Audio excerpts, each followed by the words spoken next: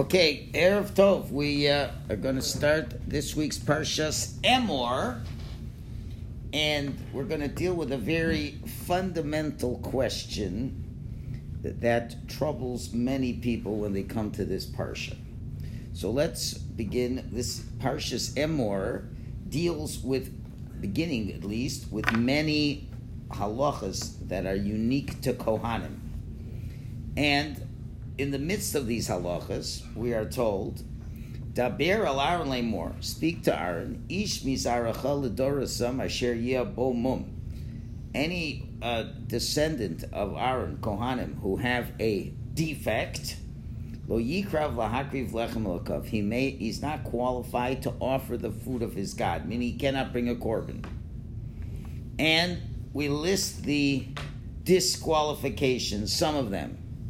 A man is blind, lame, his limb is too short or too long, has a broken leg, broken arm, he's a hunchback, he's a dwarf, he has a growth in his eye, he has a boil scar, scurvy, and other types of disqualifications that are there.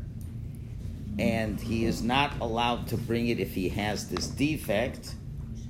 And then the final pasuk says, he may eat the food of his God, of the most holy, as well as of the holy.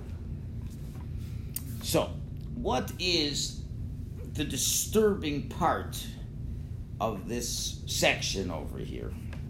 Basically, your top line, your question. Yes. You're disabled, you're not. Now, we know that the Torah is the first document in history that protested discrimination against the disabled, the crippled, the sick, and the infirm. We believe in chesed, we believe in all kinds of kindness. The Torah, made it into law that we have to give dignity to every human being. We say that a human is in the image of Hashem. It means everybody, no matter what that person's physical state is, what their color, what their race, what their strength. So in Yiddishkeit, there's no distinction between murdering a healthy, strong human being or a bedridden cripple. It's the same sin. That dignity of life is non-negotiable, and there's nothing to talk about. Okay, now, of course, this idea in the times that the Jews were forged as a nation was unheard of. Even progressive societies did not believe that. The Hellenists believed in infanticide and all the other disgusting things. There was the Spartan lifestyle that glorified torture. Aristotle himself argued that killing crippled children was essential to the functioning of society. He wrote, there must be a law that no imperfect or maimed child shall be brought up. And to avoid an excess in population, some children must be exposed, meaning thrown into the trash heap or left into the woods to die. For a limit must be fixed to the population of the state. Did you know that was the great thinkers of that time? And it wasn't until 1990 that the United States made legislation for Americans with disabilities. And now it's illegal to discriminate against people who have disabilities. No public building can be built without things that are to take care of them. So how does the Torah, which is it's the first to really say that, your physical needs are very important. Handsome looks. Seems like the Torah is contradicting itself by saying that a Kohen, he has a disability, is not allowed to serve. Now, we could understand that maybe some disabilities would make it impossible. If he was a quadriplegic, I could understand why he couldn't serve, because then he couldn't do anything. Okay, but a lot of these do not make him even difficult to do the service. Rabbi, is it only to do the sacrifices, or he couldn't serve at all? What other service was there? You bring korbanos. Shafting. That's all part of. That's all the work in the temple. Can't do any process of that at all. Does it have anything to He's do out. with the fact that even the korbanos themselves have to be pure, without blemish? Yeah, Kurbanot also. Okay, Not just korbanos the- have to be pure, but there the answer is very simple. What's the difference? Why does korbanos? Why can a korban not be blemished? What's the simple logic of it? Here, take it from the chair. Get sick from me. Get sick. No, get sick. No, let's say an animal offering that's totally burnt. If you have an animal that's blind and you want to bring it as a burnt offering, you can't bring it. So what's the simple logic for that? Simple. Don't even think. You have to bring the best. You have to bring the best to God. What's this idea? You give God your garbage? Yeah. Well, that makes sense. There's a verse in the Navi that says, would you bring this to your nobles? But that's the thing is, that's a selection. These people don't have a selection. They are what they are. If somebody is Yes, that's why it makes this a problem. Yeah, I know. So someone wants to say there's a connection. Doesn't seem to have such a connection over there. If anything, Judaism says it doesn't matter what you look like on the outside. It's what's on the inside. Are we really saying that, only if you really are completely healthy, you're going to be a leader amongst the Jewish people? Very difficult concept. Question You will number... not be able to perform if you only No, take but- one eyes or No, if you. but the truth is you can. You have to be fit. You No, have to he's be- pretty fit. Just because If you can. And people can overcome a hunchback. The hunchback of Notre Dame was able to do a lot. Yeah. But then you look at the hunchback, not what he's doing. That's the Okay. problem, right? Okay, so is that what we want to Could it teach be- people? Could it be I'm their focus on doing their job properly? Maybe they need to be focusing more on themselves. Okay, let's talk about. I'm not so involved in the secular workplace as much as you guys are. Okay, so think for a minute. Okay, I don't need any names or anything, but do you see people with, pretty decent handicaps, and that they're able to work well? Absolutely.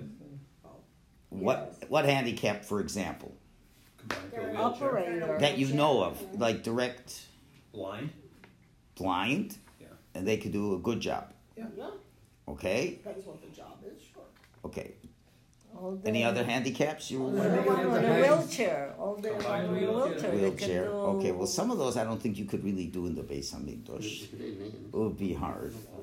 What? No, I don't want names. I don't want names. I'm just saying the types of handicaps. I guess you don't know any hunchbacks, do you? People who walk with a limp. Yeah. One leg is a little bit longer than the other, or I actually know somebody Hey, don't pick on me. his leg is much, Just because you're shorter. Cohen perfect. He's an excellent rabbi and speaker, and he runs a congregation. okay, good. Has a family. Okay. I just glad they didn't go- All right, so this is one issue we have to talk about. And the second question is, it seems to have a contradiction. Because we said at the end of the first source over there, but yet he's able to eat korbanos. It says, God's food from the most holy and from the holy ones he can eat. Now, if you're holy enough to eat, and that's a privilege that excludes many of the holiest and most righteous Jews, can't eat certain things to Kohanim. So if he's not a Kohen, so why are they holy enough to serve? So Paul, you may know some of the answers because I'm using some of one of our classes here. Yes. I will behave myself. Okay. Anyway, so that's a second question, either one way or the other way. Okay, now we're going to jump all the way to the end of the parsha. So then we discuss all these laws of Kohanim. That's one section. Then in the middle we discuss all the Jewish holidays. And then we discuss various things. And then we end the parsha with source number 2. It says, Vayetze ben ishi Yisraelis, v'hu ben ish mitzri v'soch v'neso. There came out among the Jews a man whose mother was Jewish and whose father was an Egyptian. and a fight broke out in the camp between the half-Israelite and a certain Israelite. Okay, there was this Jew who had a Jewish mother and an Egyptian father, and he has a fight. And then what happens is this fellow, he curses out God, and they bring him to Moshe, and they want to know what to do with him. Okay, and ultimately they say anyone who curses out God gets the death penalty. Now, the question is, what in the world is this story doing here? It's Parshas Emor. Parshas Emor, the first chunk is all about Kohanim and the special laws they have. Second part, all about the holidays. And now, a story of this fellow who is upset, he's angry, he curses out God, and we kill him. So the first question is, it doesn't seem to fit at all into the whole Parsha scheme. Number two, when did this event happen? This event happened after the story with Korach that took place much later and would therefore belong in Sefer Bamidbar. And why did it take place with the Korach story? Because we know that at the final showdown between Korach and Moshe, Korach and his colleagues, specifically Dasan and Aviram, and their entire families got swallowed up. Now, there's a PS to that story. Dasan and Aviram and all their kids got swallowed up, except for one. Grandson. One of their sons did not get killed. We're not talking about Korach's sons who did tshuva. We're talking about the son of Dasan. And everyone's wondering how come he didn't get killed. And they find out he wasn't his son. But rather, it was his wife's son, because that was the only woman in the entire time in the Egyptian enslavement where one woman was violated. And was violated by an Egyptian. And that was exactly the story. If you remember, when Moshe went out to see the Jews, he sees an Egyptian beating up on a Jew. And they killed him. It was the Egyptian was beating up on Dasan. Why? Because this Egyptian had eyes for the woman who's mentioned in this second source, Shlomis Bastivri. Okay, Shlomis Bastivri. She was a very congenial woman, and she would speak to everybody, and very innocently. And people knew that, the Egyptians, she spoke to everybody. She was a nice, pleasant person. So the Egyptian was attracted to her. An Egyptian waited one morning for when her husband went out to work. And they went to work early before the sun came up. And he came back, and she thought maybe it was her husband. But instead, he took advantage of her. And then when the husband realized that, and the Egyptian realized that the husband realized it, so he wanted to kill the Jew. And Moshe saved his life. Okay, you with me? And then the next day, when that Jew's fighting with another Jew, and Moshe started to break it up, he said, "Oh, you're going to kill me like you killed the Egyptian." So 9 months later, this woman had a kid. So what did they decide to do? Let's not tell anybody. We'll just say he's my kid. We get all this from the Midrash? Is that where all this backstory comes Yeah. This is all. So, in other words, that was one case where a woman is violated against her will. The only time that happened. She has a kid, and they'll all say, it's my kid. We'll raise him up as a Jew. This kid does not know. I mean, he is a Jew, but his father is a non-Jew. Yeah, but that was way before Egypt. So, and now what happens is, now when it was time to kill Korach and all his friends, and they're going to kill their children, it wasn't his kid. So all of a sudden, they realize the story comes out. And now when the story comes out, we have a problem. Number one, this kid figures he's a son of a Jew from the tribe of Dan. And that means he'll have a place in the camp. When they go to Israel, he'll have a piece of land. But then when they finds out that his father is an Egyptian, so they said, sorry, you can't be in this tribe of Dan because we don't go by the mother, we go by the father. Manipulation. And as he took the court case to Moshe, Moshe says, that's a fact. You lose the case. Loses the case, he gets very angry, he starts cursing out God. And then he is killed. So, very interesting story. Has nothing to do with this Parsha. If anything, it belongs right after the story with Korach. That's a good place to put the story in. Somebody goes out and curses God. So we once, a number of years ago, gave a whole class based on the Mei Shiloach to put all the pieces together. And it's worthwhile to go back to the website. It has that. But I want to just pick on one part of that, but develop a whole new theme and focus more on this aspect of dealing with people with disabilities. I hope I did not. Okay, that's still working. Okay, I don't want to lose the recording here. So I'm going to give you 3 primary answers to this that will get progressively better. Okay, and so let's start with the disabilities. So if you look, I believe you have in source number 3, the Sefer HaChinuch in Mitzvah 275 discusses this law. So we'll just read the whole thing. It's from the roots of the commandment that it is since most activities of people are pleasing to the hearts of their observers based on the importance of the ones doing them. As when a person appears important and of good deeds, he will find favor and appreciation in all that he does in the eyes of those who see him. And if he is the opposite of this, meaning of lowly form and having unusual limbs, and if his actions are not straight, his actions will not be so pleasing to the heart of those who see him.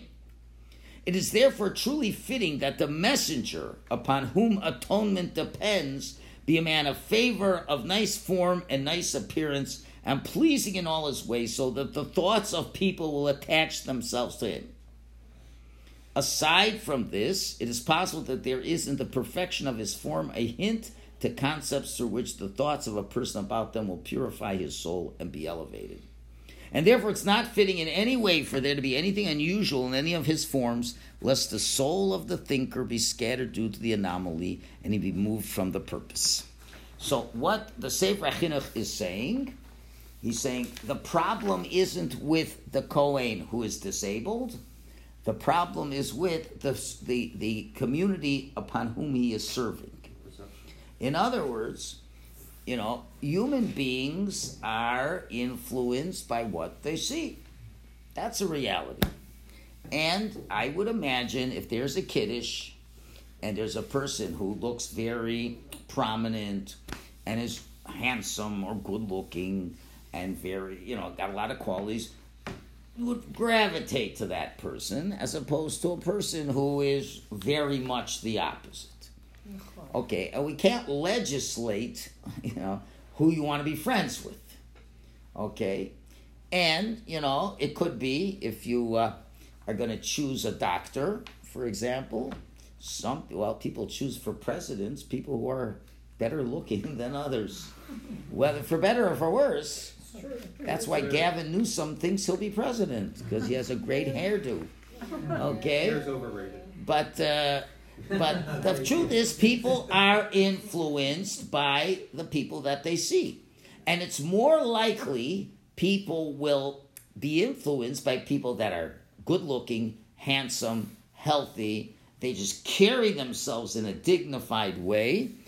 If it's right or not, it doesn't matter. But what are we looking for? We're looking for a Jew who has either done a sin and requires atonement, or a Jew who needs inspiration to get closer to God. And you don't want things that he will lose focus on by looking at a person. Now, it is common, although it's not appropriate. But I'm sure the first time when you were little and you saw a person with only one leg, you probably stared. And if you were really young, you'd say, "Hey, Ma, what's wrong with that guy?" And you just innocently saying it. Yeah. Because you never see it. It's unusual. And what's going to happen is, I don't even know if nowadays, we're more accepting and tolerant and whatever words you want to use, but, you still might be focused on that disability more than anything else. If somebody's looks average, you can more focus on what's being dealt with than looking at the person. And therefore, what the rabbis are saying is as follows. Although, you're right, it doesn't really matter what you look like in Judaism. And you could be a cripple and this and that, but it's what's inside that really counts. But the problem is we're dealing with the public, and the public requires atonement. And for them to get atonement, they have to have confidence in their leaders, whether it's right or not. Or they'll focus on the whole, he's supposed to be doing tshuva, and now he sees a real abnormality that he hasn't seen before in his life, and the wife says, well, how was your trip to Yerushalayim? Boy, that coin looked weird. And that could just, all your energy is focused on looking how unusual that person is. And therefore, you know what, again, I don't know what, there's laws and there's really what's in practice. So I imagine, the front desk secretary, receptionist, you probably don't want that person to look really ugly and really deformed and kinds of that, because it doesn't exactly make the greatest first impression. I don't know what the laws are, and I know we should be better than that, but, on the other hand, all wives wish their husbands to have receptionists who are ugly, because they don't want them to have to worry about when they're away.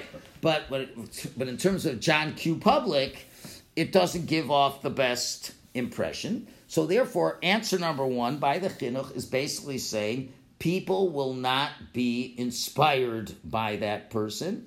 They're not going to take him seriously. And also, they're going to be not focused on what they should be focusing, and they'll focus on the abnormality. That is the Sefer Chinuch's interpretation. We're open to any comments and questions on that before we move on. Yes? Even though it's not listed here, Moshe had a speech impediment. Yes, Moshe had a speech impediment. That's why And he's people not a gravitated to Kohen. him. He's not a He Kohen. wasn't a Kohen, but people still gravitate. In fact, he couldn't even function as a husband because people are gravitating to him so much. Okay, so that's a very interesting observation. That really would seem to be a question. That's what you were doing. And what would the answer to that be? Well, he wasn't a Kohen. Well, he wasn't a Kohen, but he still was a leader. He was still a leader. It wasn't a physical. It wasn't something physical. It wasn't. No. He was no. If you were a Kohen, you couldn't have that. That would be a blemish. Because I don't. He was like when people have real heavy. They can barely get their roof out and they're talking like this. That is a deficiency. And Moshe Rabbeinu had the worst type of speech impediment possible. He partnered with Aaron.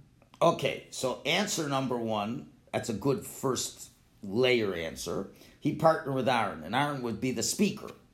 Okay, but there's two more answers. He was healed at Sinai. He was healed at Sinai, so by the time it was to give the Torah, he did not have the impediment. And I don't know, his actions spoke louder than his words, and I think... True, but still he was lacking that...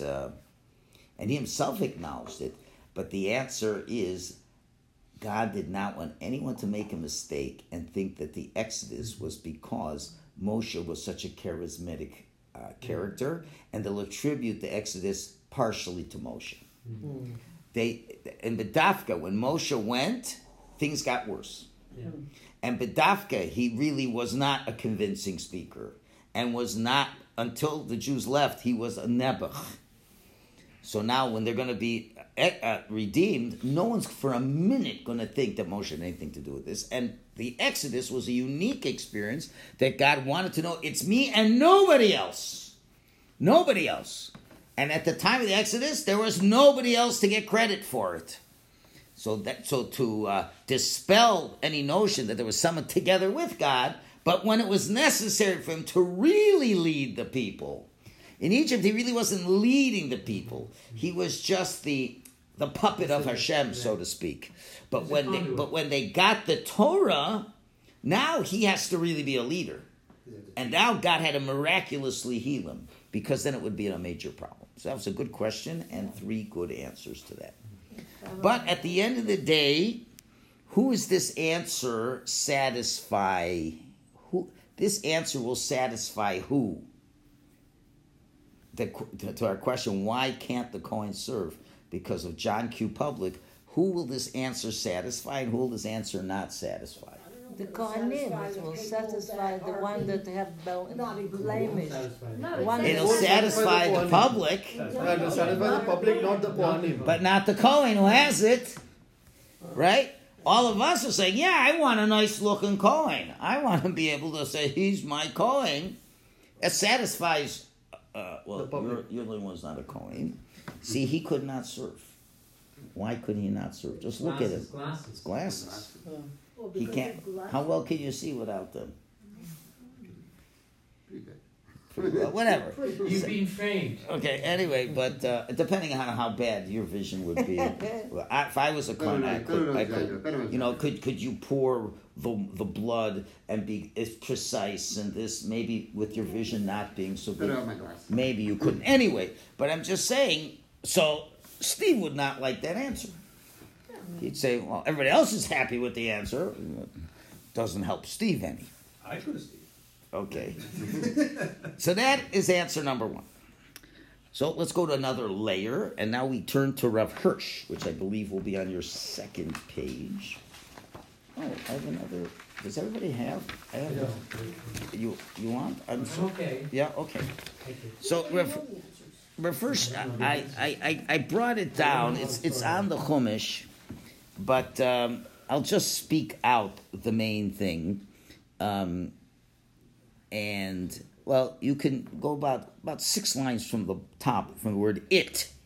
You see the sentence that starts it? Yeah, it is not. So, it is not the afflicted and the infirm, not the blind and the lame, the disfigured and crippled, the broken and the sick, for whom the Jewish altar is erected, so that weary, burdened humanity can drag itself up to it to find compassionate consolation or even miraculous healing. It is a life in its completeness, in its freshness and strength, which there is to gain consecration to an active life of God-serving deeds and thereby acquire the everlasting freshness of youth and unbroken forces of life.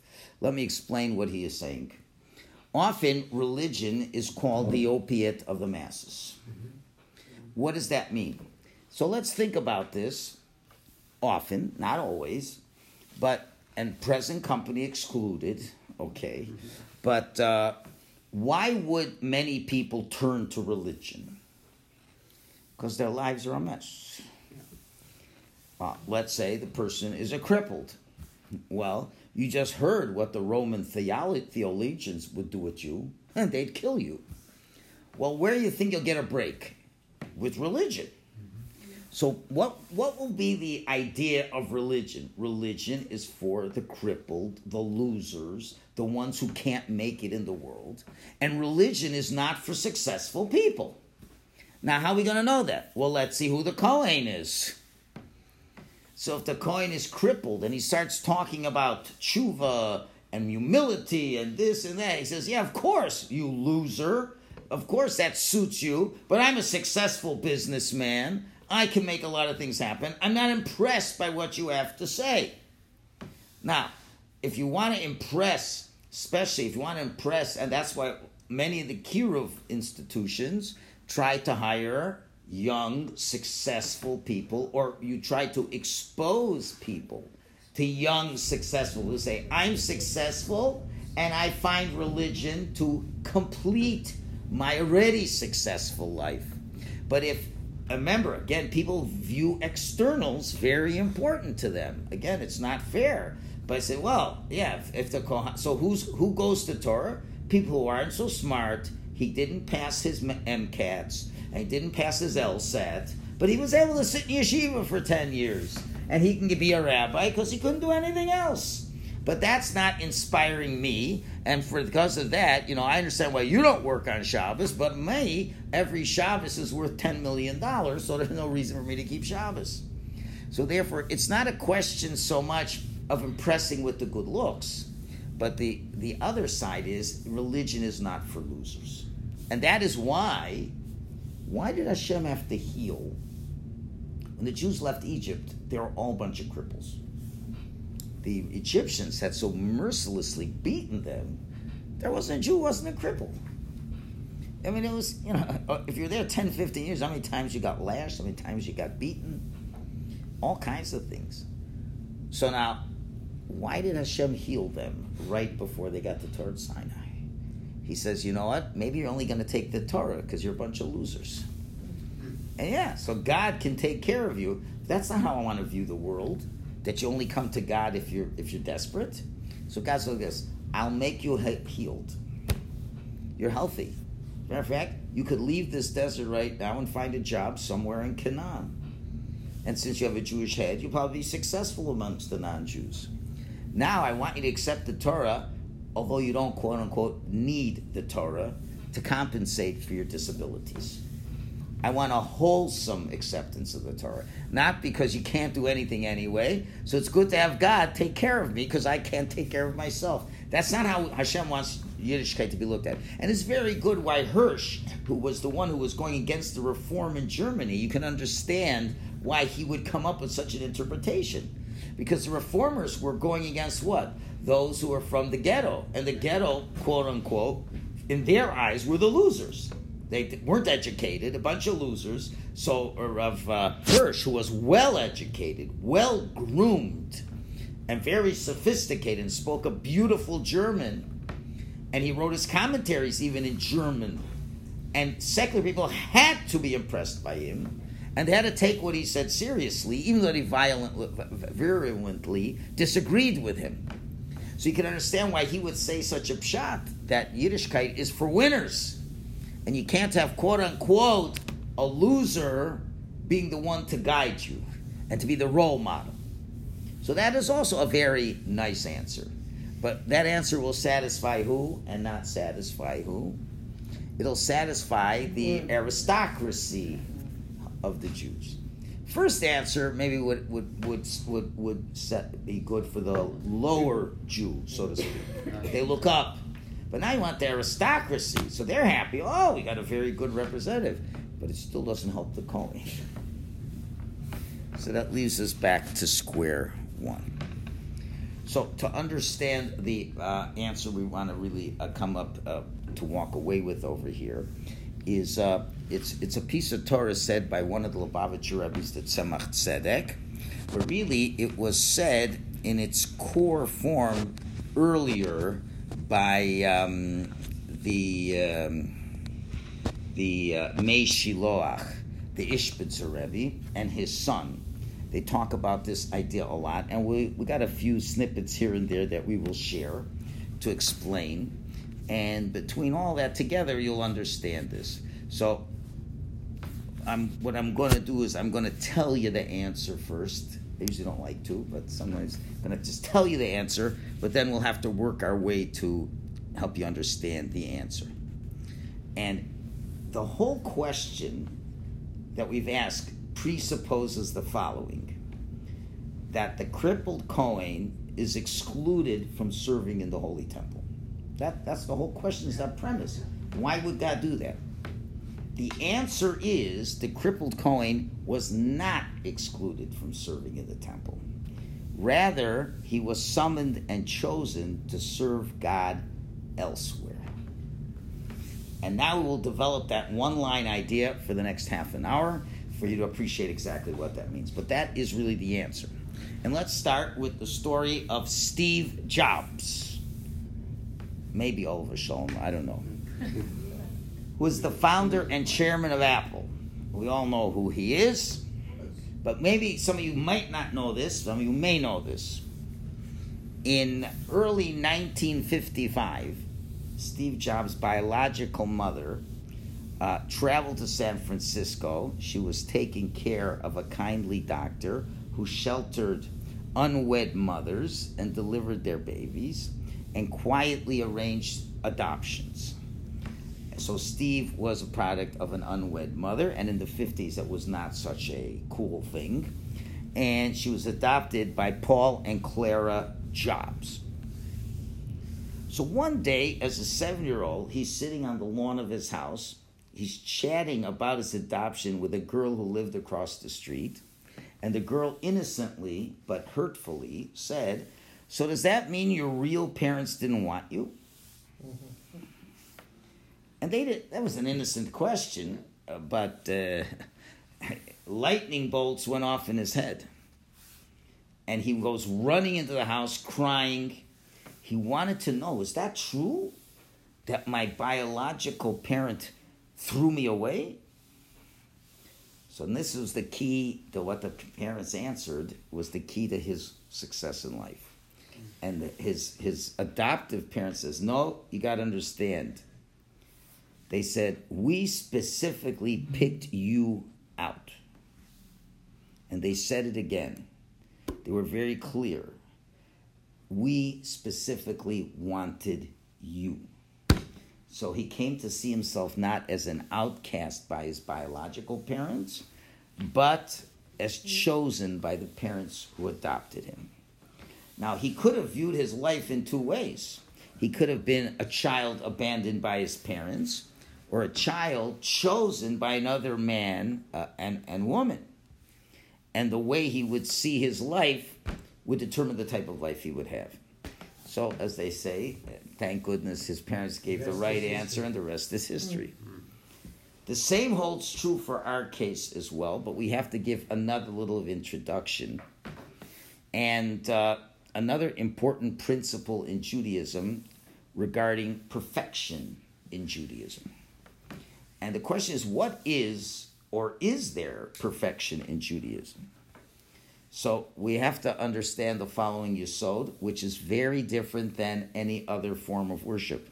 And that is, perfection in Judaism is never attributed to a particular place, person, or thing. Which means there's no perfect model in Judaism. You don't say, if I do this and this and this and this, now I'm a perfect Jew. Not because perfection isn't possible, but that's not where you're looking for perfection. There is perfection in Yiddishkeit, and we all can be perfect in our Yiddishkeit, as humanly possible. So how do we define perfection? Perfection is doing what God wants you to do. Being the way Hashem wants you to be, living the way Hashem wants you to live. Perfection means being in the place where God wants you to be. As they said about Rav Moshe of Kabrin, there was a particular Rebbe that when Hasidim would come, he would always ask the Hasidim, what is your Rebbe special in? You don't want to hear. So someone said, my Rebbe is special in davening, he mamish has kavana. My other Rebbe, he's special in learning, he can learn for 6 hours straight without losing track of what he's doing. So when a student of Rav Moshe Kabrin said, what's my Rebbe perfect at? He's perfect at the thing he's doing right then and there. Okay, which is really a great answer. Okay, now, if we worship or give special tribute to a perfect model in Yiddishkeit, that's a subtle form of idol worship. And that's why when Moshe came down from the mountain after the golden calf, where the Jews mistakenly thought that the calf would be their form of worship, he bedafka broke the tablets. Why? Because the Jews would mistakenly think that the tablets are the perfect part of Yiddishkeit. And therefore Moshe Rabbeinu broke the tablets because he understood that the Jews missed the point about monotheism. They were used to the old idol worship ways, and then they would attribute holiness to objects, to holy things, to holy people, to holy places. So Moshe smashed the holiest item in the world, such as the tablets, to teach them that there's only one barometer of perfection. And that's what God wants and where he wants it and when he wants it and nothing else. And your perfection would have been doing nothing when I didn't come down on time. You felt we were missing perfection. So it'd be the calf will be the perfection. Oh, the calf, now you came back, the tablets will be the perfection. He said, no such thing. Now with this we can begin to answer all kinds of interesting questions that you may have. As, for example, you must have heard this once in a while, why are women treated in your synagogue as second-class citizens? Why must they be behind a mechitza? Why aren't they given aliyah to the Torah? Why can't they put on talis and tefillin? Why can't they wear a kippah? So the best answer, you don't have to get into all the things, Hashem, it's for this. It's very simple. You say, since when do we worship an aliyah? Since when do we worship a kippah? Since when do we worship tefillin? Since when do these items become important and desirable? It's only what Hashem wants. And what Hashem wants me to do is holy. And what God does not want me to do is unholy. Is eating a cracker a mitzvah? Only on the first night of Pesach. That's all. If you eat it before sunset, it's an avera. Right? Blowing a horn is only a mitzvah in Rosh Hashanah, because that's what God wants. Through that you connect to Hashem. Blowing a shofar on Hanukkah is meaningless. The shofar doesn't mean anything. The tefillin don't mean anything. It's God's will. What does God want from me at this time, place, and situation? That's what counts in Yiddishkeit. And therefore, we do not attach any divine significance to anything, only to Hashem himself. If Hashem wants it, it's great. If not, forget it. We don't sanctify anything in and of itself. Now, what would you say about eating pork? Well, if I bring a pork right in the room now with an apple in it and everything, you go, blech! You'd be grossed out. Could it ever be a mitzvah to eat pork? Only to save your life. Only to save your life. And all of a sudden, pork is a beautiful thing. Pork is a mitzvah object. If you're starving and the only thing you can eat is pork, and if you don't eat the pork, you die. Right? You know, going to shul is a great mitzvah. And for those who took the pandemic seriously, I'm not taking sides on here, but there are those who would suggest going to shul during the pandemic was an avera. If the science was true, they'd be right, but we found that they were liars the whole time, so that was not true. Not the people, but the science. The science were liars, okay? And it wasn't necessary, but we only knew that after the fact. But if it really would be, then yeah, it would be a sin to go to shul, okay? So now let's see what it means to serve in the temple as a Kohen. Now that sounds awesome.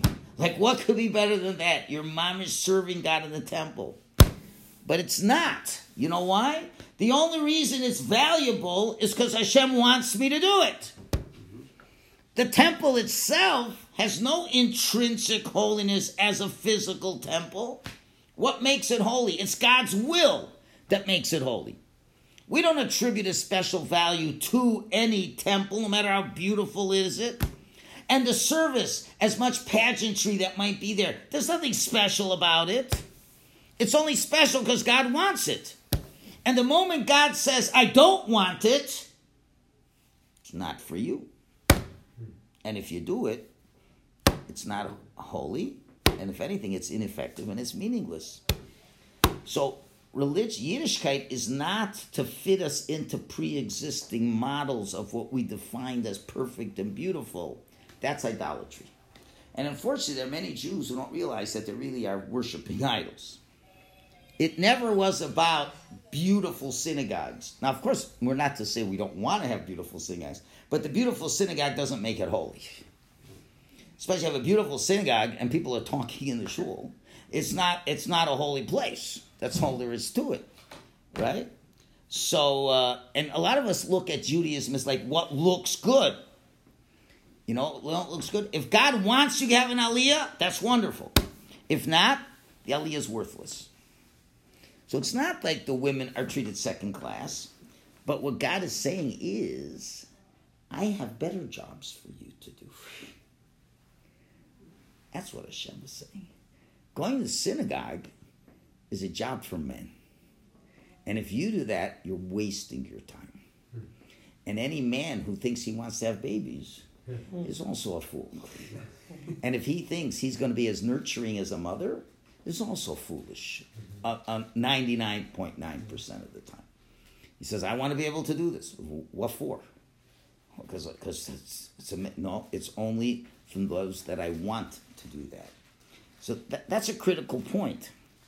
So now let's go back to our question. We were saying, well, why are we discriminating against a crippled Kohen by telling him that he can't do the service? So you know what that's like asking? It's like asking Paul, why did you marry Andrea and not another lady? Weren't you discriminating against the other lady? No, I'm not discriminating against other ladies, but they're not meant to be with me, and I'm not meant to be with them. And my wife didn't discriminate against other men. They're not meant to be with her. They have their own people to marry, right? Marriage is only holy when it's with the right person. So serving in the Beis Hamikdash is only holy when it's being served by the right person. So who decided that serving in the temple is good, moral, and holy and wonderful? Maybe it's meaningless and valueless. Maybe it's a waste of time and a waste of energy. The answer is because God wants it. That's when it's important. Because that's God's will. But if God says it's not for me, then it's nonsense. So there are Kohanim who God wants to serve in the temple, and there are others that he does not want them to serve the temple. Not because they're excluded, not because they're abandoned, not because they have bad looks and rejected. It's because they were chosen for another mission. They have another destiny for their soul. You know, we're very fortunate, if you're in the tech world, that Steve Jobs did not become a painter. Maybe his parents said, you know, I want him to be a painter. But that wasn't what his neshama wanted. We're fortunate Albert Einstein did not become a basketball player. And that Mozart did not go into real estate. Nothing against real estate, but it's not for Mozart. It'll be a waste of his time. Not that painting and basketball or real estate are not worthwhile vocations, but it's for other people and not for them. You need to know what you're good at. So as long as Hashem dwelt in the temple in Yerushalayim and you wanted to find Hashem, temple was an important place. But when the temple is destroyed, then what happens? Is Yiddishkeit destroyed? The Goyim thought so. The Christians, you see, they have that Christian idea. They thought, must be the Jews are finished because they have no temple, they have no Israel. But then what happened? God said, there's other ways to serve me. And now when there's no temple, there's another ways to do this. So just like we wouldn't force a child who's not talented in one area to be dafka to this, because the father is a seventh generation lawyer or rabbi or doctor, says this child must be this, that would not be true at all. So therefore, what we're saying is that this Kohen was not excluded. He was being given the privilege to do something that the other Kohanim could not do. And the question is, what is that? What is that? So, we have to understand that what was the real role of the Kohanim? The Kohanim were to be the bridge between Hashem and the Jewish people. Hashem is way up here. The average Jew is way down here. The Kohen is very holy, so he can take Hashem, so to speak, and make the shidduch with the rest of us. That's a Kohen's job. They're chosen to be the link between heaven and earth, helping the Jews find their place. Now is the interesting part. Are all Jews cut from the same cloth? Okay. Would you say that every Jew loves to come to the Westmount Shul on a Shabbos morning at 9:45 and hear the beautiful singing that goes on in the shul? No, Maslow. They must. No? Okay. If they want to finish, they'll come. The people who come enjoy it, Yeah. and they One wouldn't at a trade. time, They wouldn't trade it for anything else in the world. Of course. But there are other Jews who don't. In other words, existentially, there are Jews who make it to the temple, and there are Jews who don't. Now, we're not talking geography. We're talking about there are Jews who relate to, there's a temple, there's holiness, there's spirituality. I want to have holiness. I'm challenged with this. The Yetzer Hara tempts me with things. I make mistakes. I need someone to help me because I want to be in that place. I want to be with that holiness. And guess what? We got Kohanim that are great at doing that job for you. Here's the question. What about Jews who just aren't into spirituality? What about the Jew who just doesn't care to go to shul? It doesn't speak to him. And they're not anywhere near this idea of holiness. Who's going to reach out to them? It's got to be a Kohen, because the Kohen's the only one who is able to connect Hashem and the Jewish people. But if we got all the Kohanim who are working in the temple, there's nobody to reach out to those who are not making it to the temple. We're teachers. So therefore, God chose certain souls who are very deeply sensitive to all forms of handicaps in life. Outreach rabbis. But not just an outreach rabbi. No. You're missing the point. The point is the best outreach rabbi is the one with the handicaps. Yeah. Really? Because the one with the handicaps can relate to the other ones who have the handicaps. The sense of the If you think about it, what is the greatest handicap that one could have? Is it missing a foot? Or is it that they can't control their anger? Let's say, this would be an interesting, these games, these, I don't know what they're called, these moral games or these things, if you have to pick between one or the other. If you picked to have a handicap of missing a foot or an incurable, uncontrollable anger, which would you prefer? Foot's easy. Foot deficient. Okay, well, let's make it a little more challenging then. If the foot's easy, would you rather have a scarred, ugly-looking face, Yeah. but the Anger. most exquisite, the most exquisitive midos, or you're like a movie star and you cannot control your anger? Well, which one would it be? Anger. What's the real handicap? Right? So now who can deal with handicaps? Who are the people that work in jacks? Previous alcoholic. People who are previous alcoholics. Those are the only ones who can save the others. The guy who's never been an alcoholic, how are you going to help them?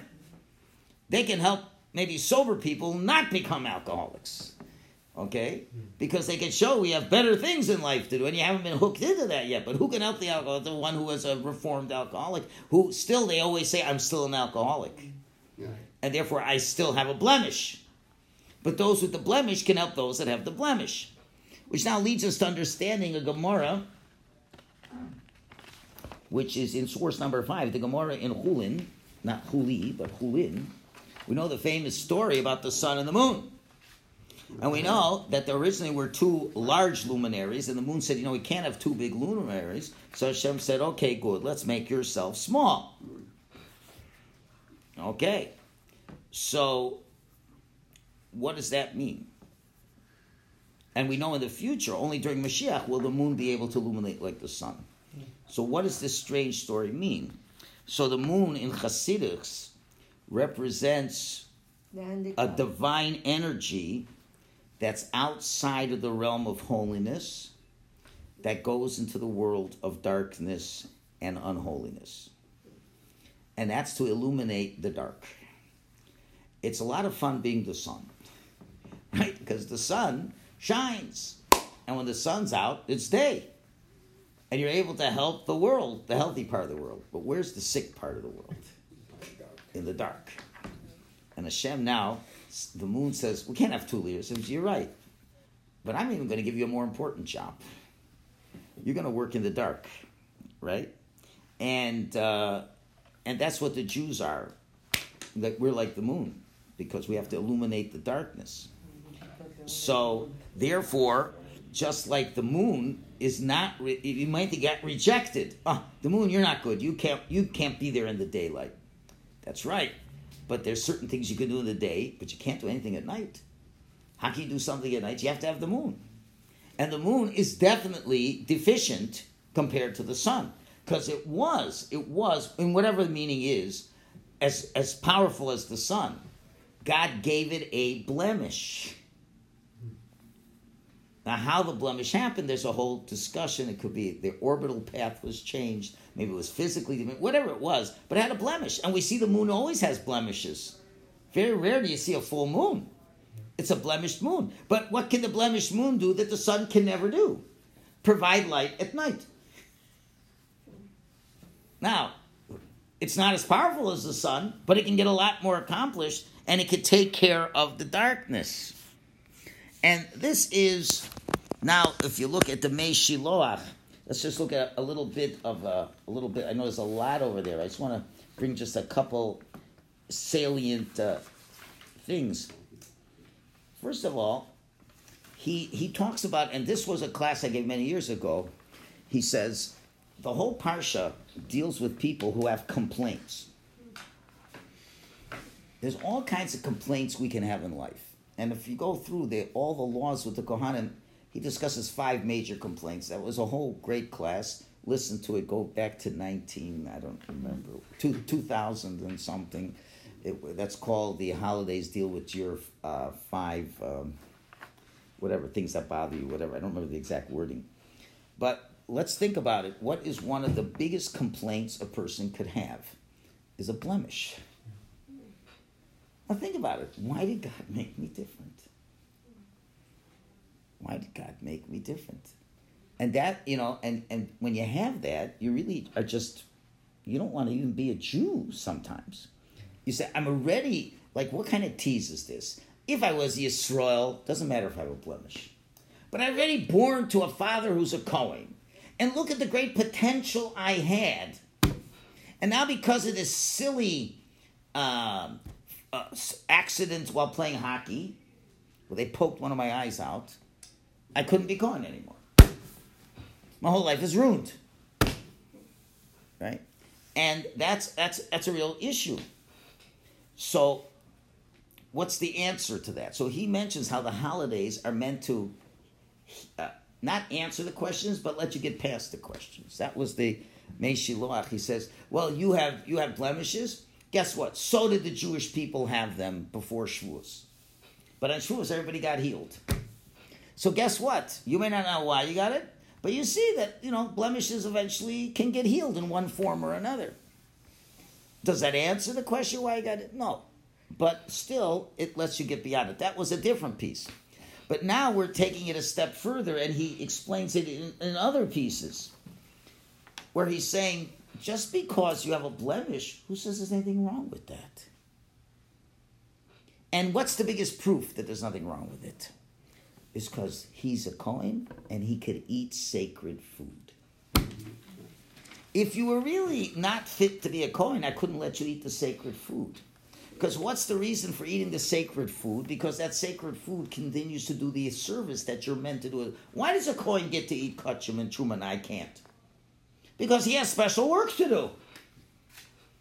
He has special work to do. And therefore he has to eat the holiest of foods, to ingest that, to continue his trajectory of holiness. And then he'll make the food holy just by eating it because he's doing holy things. So if you're a real loser, Mr. Cohen, then how come you get to eat truma? How come you get to eat kachim? That means inside of you, you're no less holy than another Cohen. But I gave you a harder job. A different job, but no, a harder job. It's easier to be Makar, a guy who walks into the shul, than to the guy who's not in the shul. Now let's figure, after all, how many weeks in a year did a Kohen work? In the temple? 2 weeks. Now they studied a lot till when it was those 2 weeks, they'd really do a good job. So this guy doesn't have to spend so much time worrying how to do the avodah. He has to be an expert in dealing with people's emotional problems. And most problems that people have in life with their avodas Hashem is because there is some blemish in their life, maybe not such a discernible blemish. Freud would say how you were raised. And there's so many reasons, so many blemishes that are not so easily detected. But the guy with a real blemish and knows what it means to be treated differently, he can be very sensitive to any kind of blemishes that people have to live with. Okay? And therefore, the fact, it's not the Torah saying there's something inherently wrong with the person. You're a Kohen, there's something wrong with you. Because if there's something wrong with you, you could not eat the special food. And therefore, there's something right with you. But you got to focus on what Hashem wants you to do. And it's not this. And as much as you want this, Hashem is saying no. And when the answer is no, then obviously you have to look somewhere else. And usually it's not as prestigious and as prominent as definitely a Kohen in the Beis HaMikdash. The accoutrements look so much better. You need to wear special clothing. A regular Kohen is not going to wear special clothing. You get to be, rub elbows with the significant holy people, while the regular Kohen is, quote unquote, the loser. But that's the challenge. Shavuos teaches us that, and truthfully, the fact that the Jews, why are Jews more sympathetic and empathetic to other people? Because we know what it meant to be slaves. Had we not had that slavery, we would never have that built-in empathy for other people. Mm-hmm. So therefore, the Kohen is given something that a regular Kohen does not have that ability, and you got to realize that's even a bigger job. It's not a big job to just have a great service in the shul for people who want to go to the service. It's to bring them close to Hashem who don't want that service. The one who has that defect is able to help the others with that defect. And then finally, let's see what the Beis Yaakov says in source. I think you have it as number 8. Not 8? The short one.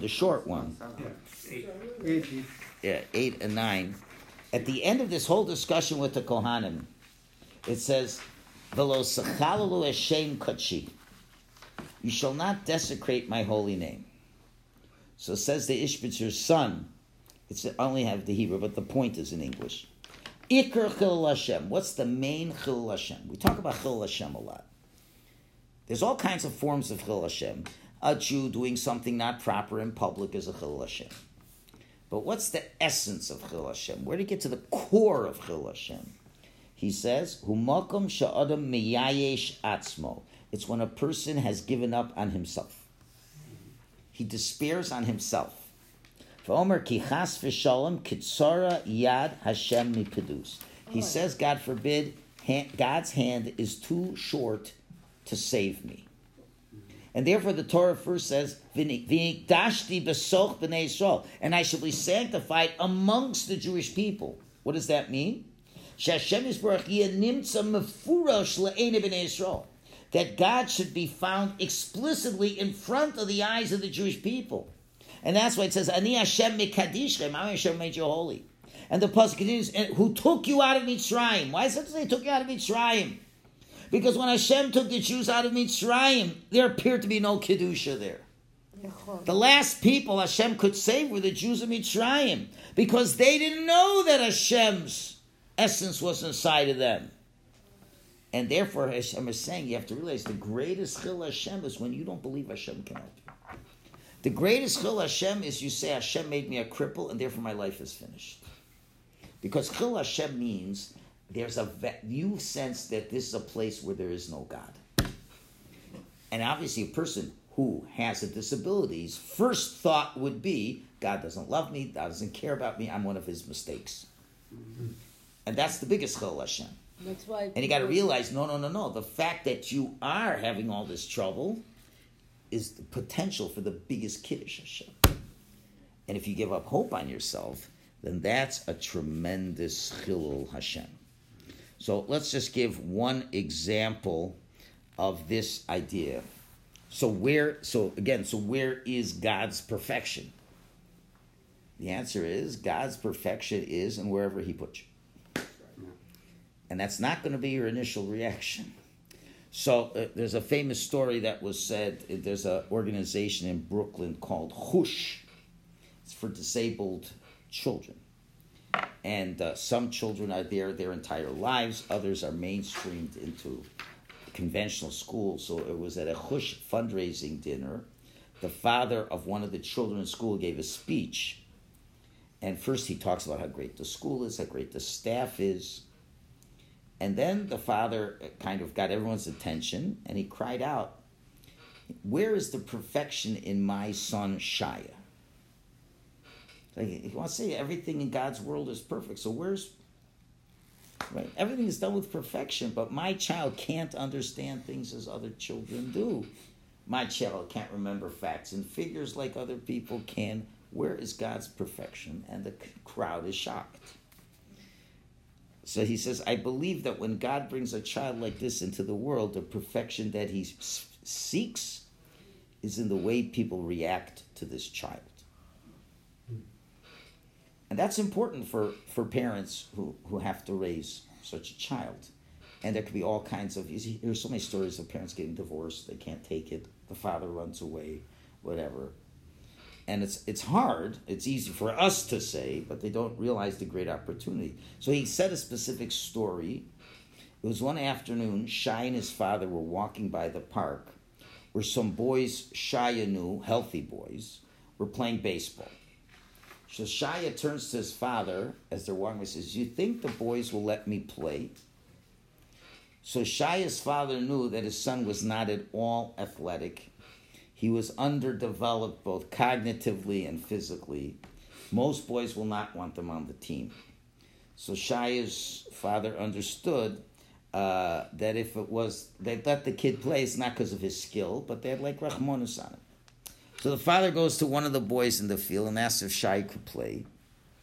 And the boy looks around and he doesn't know what to do. And he's looking at his friends, no one says anything. So he decided to take matters into his own hands. So the guy said, you know what, we're losing by 6 runs, and it's in the 8th inning. I guess he could be in our team, and we'll let him bat in the 9th inning because we're losing anyway. I gotta remember, kids at that age really want to win, in case you forgot.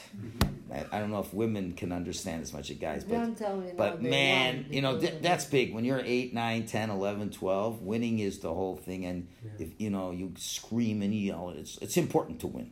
But okay, we're 6 runs down. It's the 8th inning.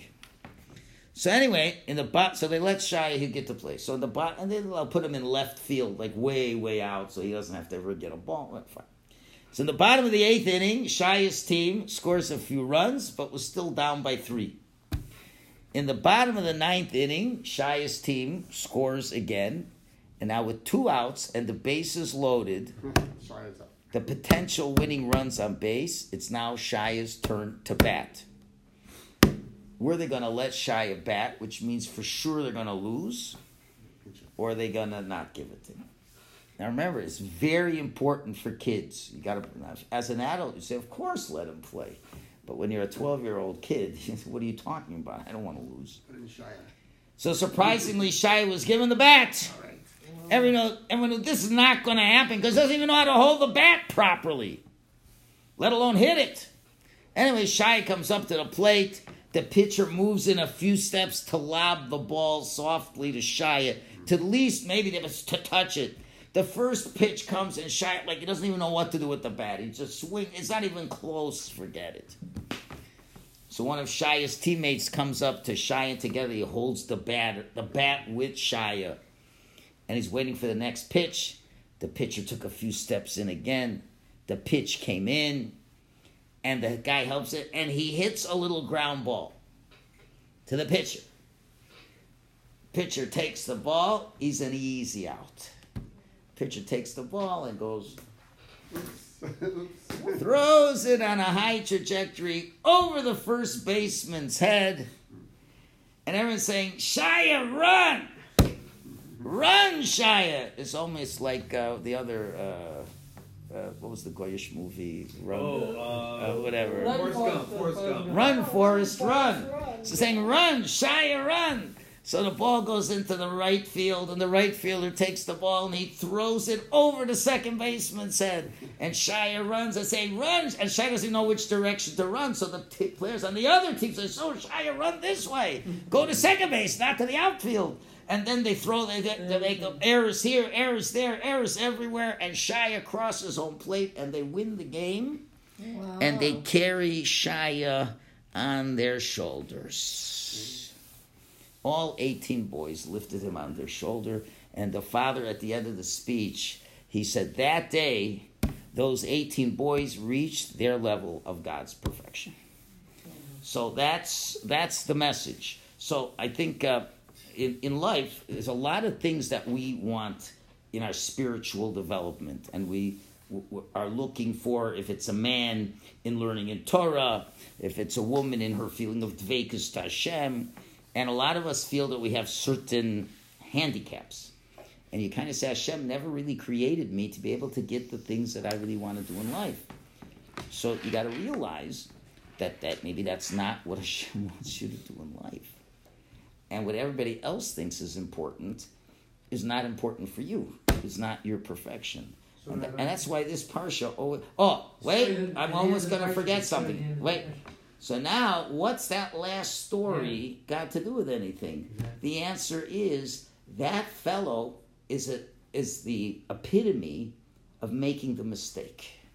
Look what could happen to a person who figures that my service on Yiddishkeit can only be if I have a portion in the tribe of Dan. He was raised thinking he was a regular Jewish fellow. All of a sudden, he finds out he has blemishes of blemishes of blemishes. His father was not his father. His father is an Egyptian. And not only that, but now he loses all financial benefits. He loses all legal benefits. And at that point, they didn't know that they're going to wander in the desert for 40 years. They thought they're going to Israel very shortly. And as a person not with any tribal affiliation, the guy says, I have no hope. And we're told that he also was a Gilgal of Cain. And what was Cain's major problem? That he was a loser. God did not accept his korban. Now, Cain should have said, God didn't accept my korban. Doesn't mean my avoda can't be pleasing somewhere else. So that would have to transmigrate into different people. And one of them was this fellow. Now, what is he supposed to do? He's supposed to say, okay, I guess if I'm a Jew, I am a Jew. I'm a legal Jew, a Jew without any land. Wow, what a unique opportunity to show that I love Hashem without having all the other recruitments that every other Jew has. What a great opportunity I could have. But instead, he said, I'm not like everybody else. And that could bring you to the point we can curse out God. And therefore that story has everything to do with this week's Parsha. Because if anybody had what to complain about, it was him. But he didn't understand the message at the beginning of the Parsha. The Kohen with a blemish doesn't serve. It doesn't mean Hashem doesn't want him. It doesn't mean he can't be perfect. Perfect in another way that's a unique way that he'll have to figure out. And that fellow who was under these circumstances, and if you don't figure out those solutions, what will happen? You will curse God. You'll go off the derech. And that's why it's so important. And we always kind of feel you have to fit into this box to be a good Jew. But Hashem is saying that's totally not necessary. And everybody can find their place with Hashem. And b'dafka where Hashem put you, that's where you're going to reach your perfect avodah. Okay, Shkoya, thank you all. Any other questions? We're good? Holidays. What are the holidays doing now? Well, they are the answers to these questions. That's a whole other class. Just like Shavuos was the answer for those with disabilities to show you that those disabilities can be turned into, can go away. That's part of the answer, but that's a whole other class. Okay, thank you all for coming.